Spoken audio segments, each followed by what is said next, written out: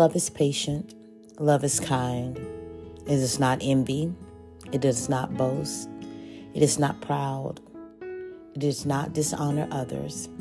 It is not self-seeking. It is not easily angered. It keeps no record of wrongs. Love does not delight in evil, but rejoices with the truth. It always protects, always trusts, always hopes, always preserves. Love never fails. And now these three things remain: faith, hope, and love. But the greatest of these is love. There is nothing like the love of a father. And our Heavenly Father loves us unconditionally. His love is never failing, and He desires to love you completely.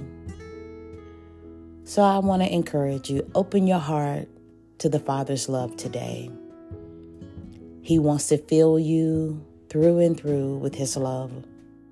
So if you're feeling discouraged, know that the Father loves you. If you feel alone today, know that the Father loves you, and He's always there. So hold tight and know that God loves you, and I do too. Stay motivated.